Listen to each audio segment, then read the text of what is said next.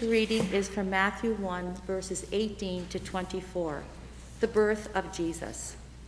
This is how Jesus Christ was born.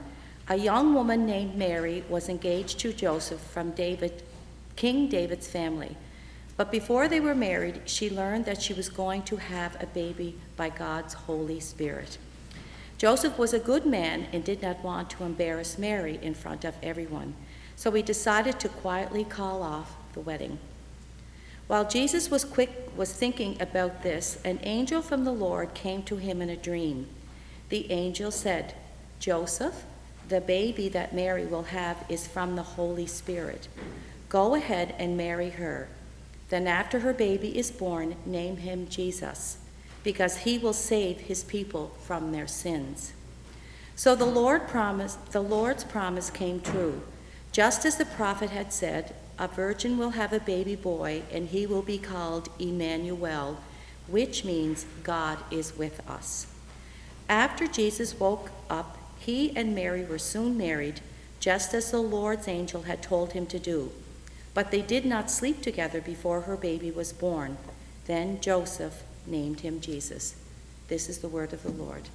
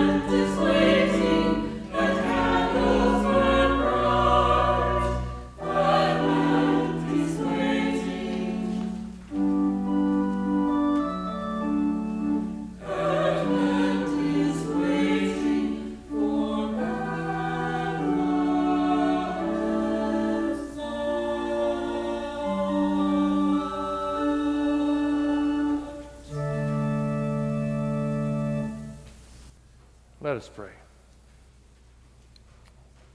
Lord, we are indeed waiting for Bethlehem's light in this season of Advent. We ask you, O God, to work within us, to bring your peace to us, and to give us your word. Lord, may the words of my mouth and the meditation of all our hearts be acceptable in your sight, you who are our rock, our strength, and our Redeemer. Amen. I remember when Bev and I discovered we were going to have a child. I remember the excitement, the anticipation, but I also remember the thoughts going through my head like, how am I going to do this? There's no question when you find out you're going to be a parent, there's a lot of questions, there's a lot of excitement, but there's also concerns and doubts that go along with this. How do I be a good father? What if I mess up? What if I don't know what to do? What if I don't know what to say? How do I act? What do I say? What do I do?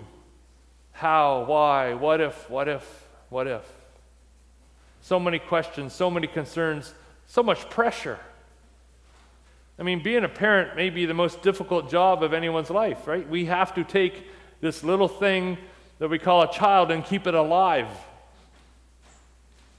It's something we cannot communicate with. And being a parent never really ends, does it? We're always the parents. No matter if the kids are 1 week old or 65 years old, we're still the parent. We always worry. We always wonder if we've done a good enough job. We always wonder if we raised them properly. Our kid could win the Nobel Peace Prize, and we'd be like, well, what if I just did a little bit more? You know what I'm saying? When we discovered we were expecting, I had left my job in Ottawa. We had sold our house. We had moved back into a room in my parents' house in the valley. We put the rest of our stuff in storage. I was going back to school. I mean, what were we thinking? This is probably the worst time we could have chosen to start a family. Everything we knew was changing. And it was around that time someone said to me, you know what the 3 biggest stresses in people's lives are? Changing jobs, moving, and starting a family. I said, thank you very much. That doesn't help at all. Becoming a parent for the first time is hard. So when I think of Joseph, I feel a bit of his fear, a bit of his pain that he's in. But I also realize he's in a far more difficult position than I have ever been in my entire life. Joseph is engaged to Mary. This is an arranged marriage, which is normal for the time. That is, Mary's family has paid a dowry, a fee, to have Mary wed Joseph. This is common practice. Yet even as we read the story, we see Joseph just didn't treat it as a transaction, right? He had respect, he had feelings for Mary. And we see this in our gospel passage.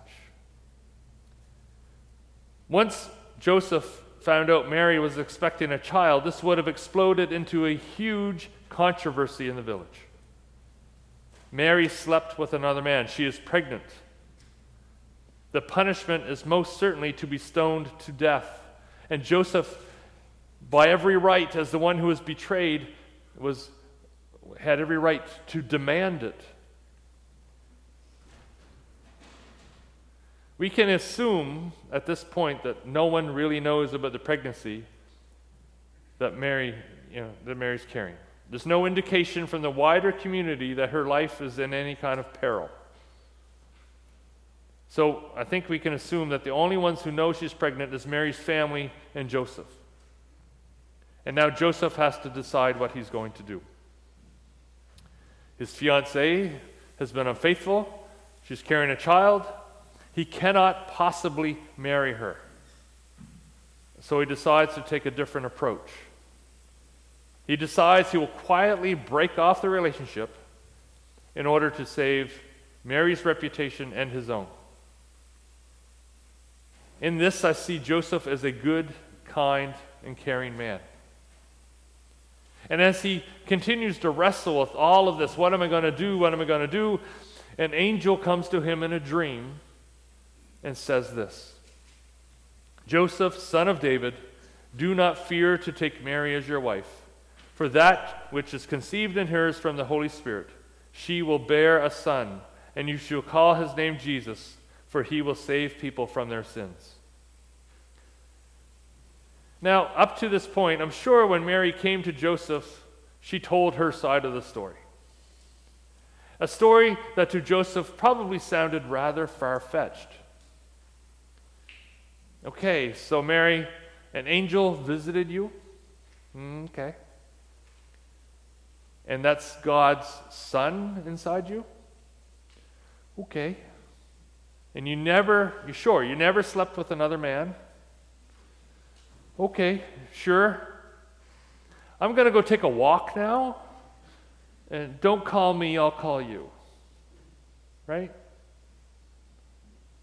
But then the angel comes to Joseph in a dream and confirms everything Mary has said to him. Now, it was a dream, and we've all had those kinds of dreams where we wake up and we think, was that real? Did that happen? Or was it just a dream? Or you have those silly dreams that just make no sense at all. I seem to have a lot of those lately. So, how can Joseph be sure that this dream was truly from God and not just something he hoped would happen? Well, God does speak to people in dreams. And when you read the Bible, Joseph is not the only one who gets spoken to in a dream.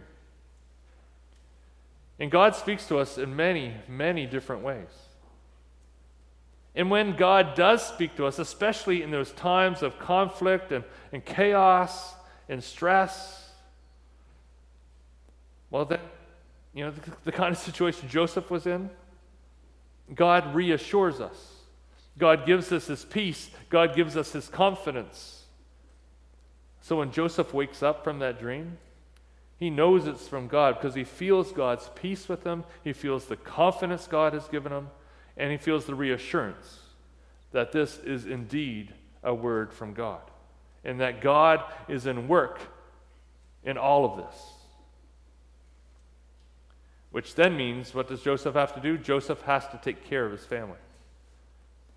Now, people in the village know that these two young people are going to get married. But it hasn't happened yet. And soon enough, people are going to recognize that Mary's with a child.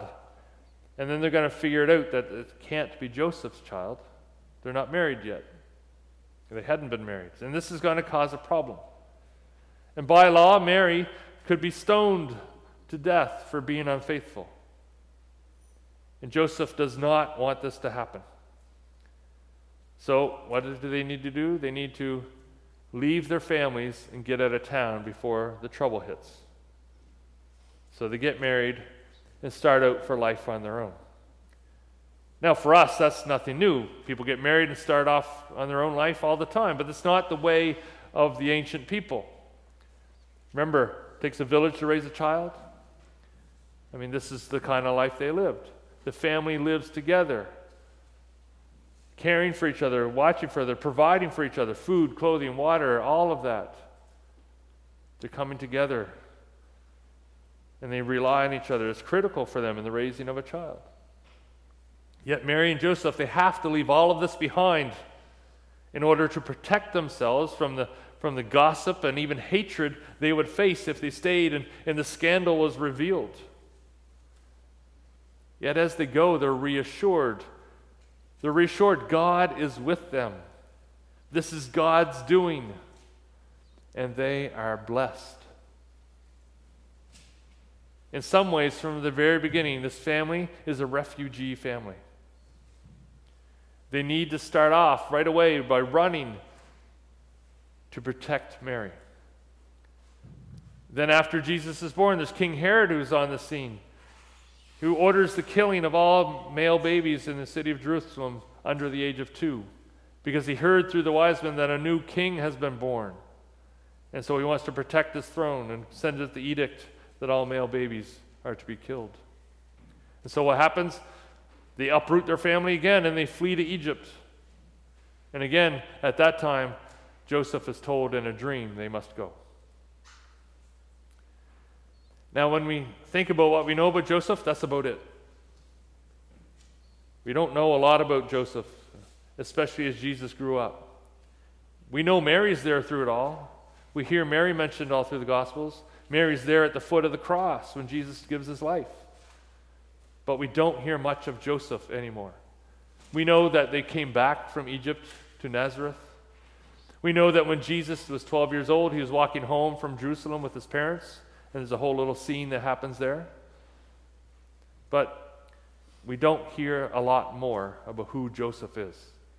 Yet, even though we don't know much about him, what we read in our gospel today, I think, tells us a fair bit about what kind of man Joseph was. He was a kind and loving man. He sought to protect Mary, even though he had every reason to hand her over to death by stoning for her apparent unfaithfulness. We see that Joseph was a provider, he was a protector. He took Mary away from the danger. Eventually, they walked for a week from Nazareth to Bethlehem for the census, walking the equivalent of Sydney Mines to the Causeway, traveling dangerous roads, wild animals, robbers, thieves. Then he protected them again by fleeing to Egypt when the life of their child was at risk. They had what they needed. They were safe. They were protected. I suspect many other men of that time would have not taken on such personal risk or sacrifice as Joseph. They may have left Mary behind to the hands of her accusers. They would have protected their own honor by not marrying her. They may not have been willing to uproot again and flee to Egypt on what could have been a rumor. Yet Joseph did all of these things. He was a selfless father and husband who put the well-being of his family above all else. He was a faithful man. He was a fine example for the young son of God that they were raising, and who grew up in many ways to be like his earthly father, selfless, loving, kind, and caring. God knew who he was choosing as earthly parents of his son. God picked a strong mother. He picked a loving father.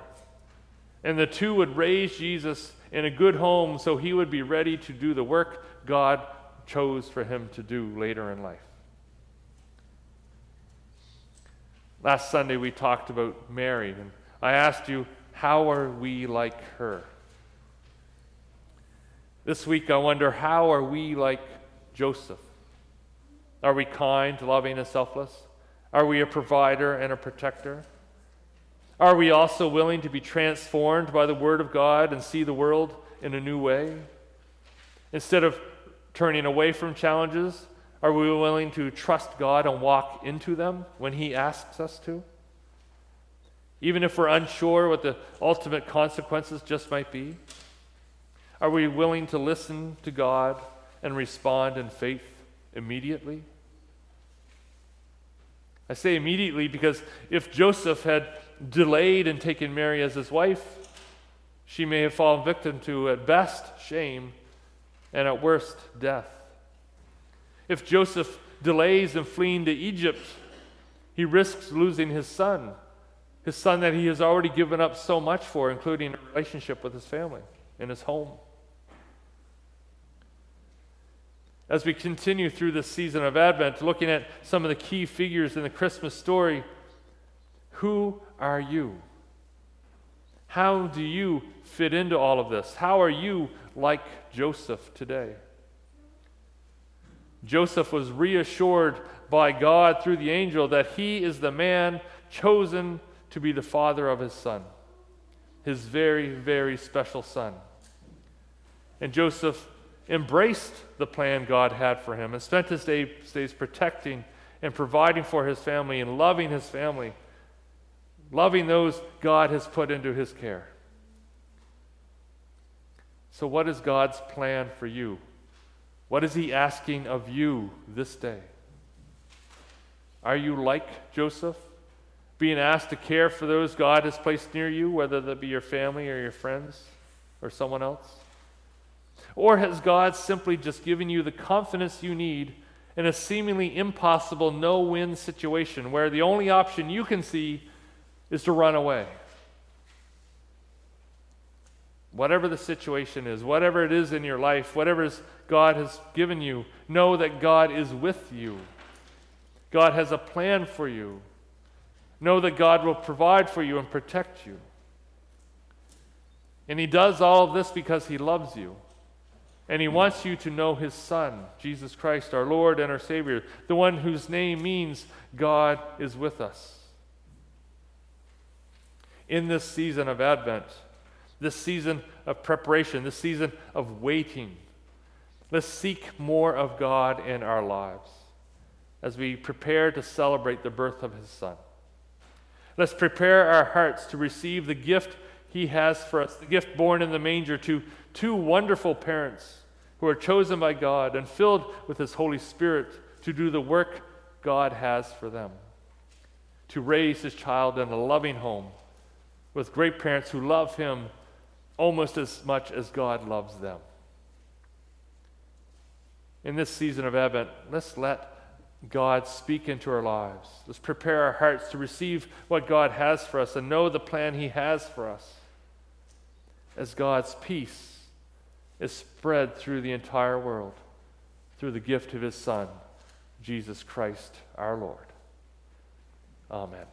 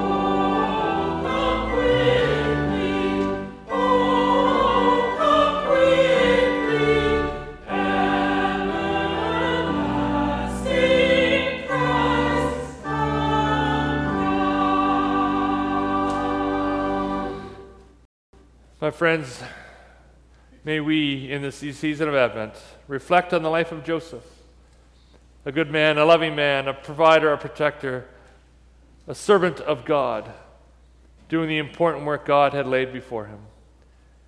May we be God's children. May we do God's work in this world.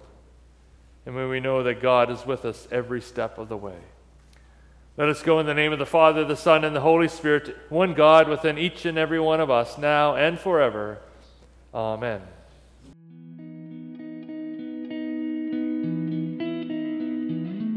Thank you for listening to Be Still and Know, a ministry of Carmen United Church in Sydney Mines. To learn more about our ministry, please visit our website, www.carmenunited.ca. May God bless you this day.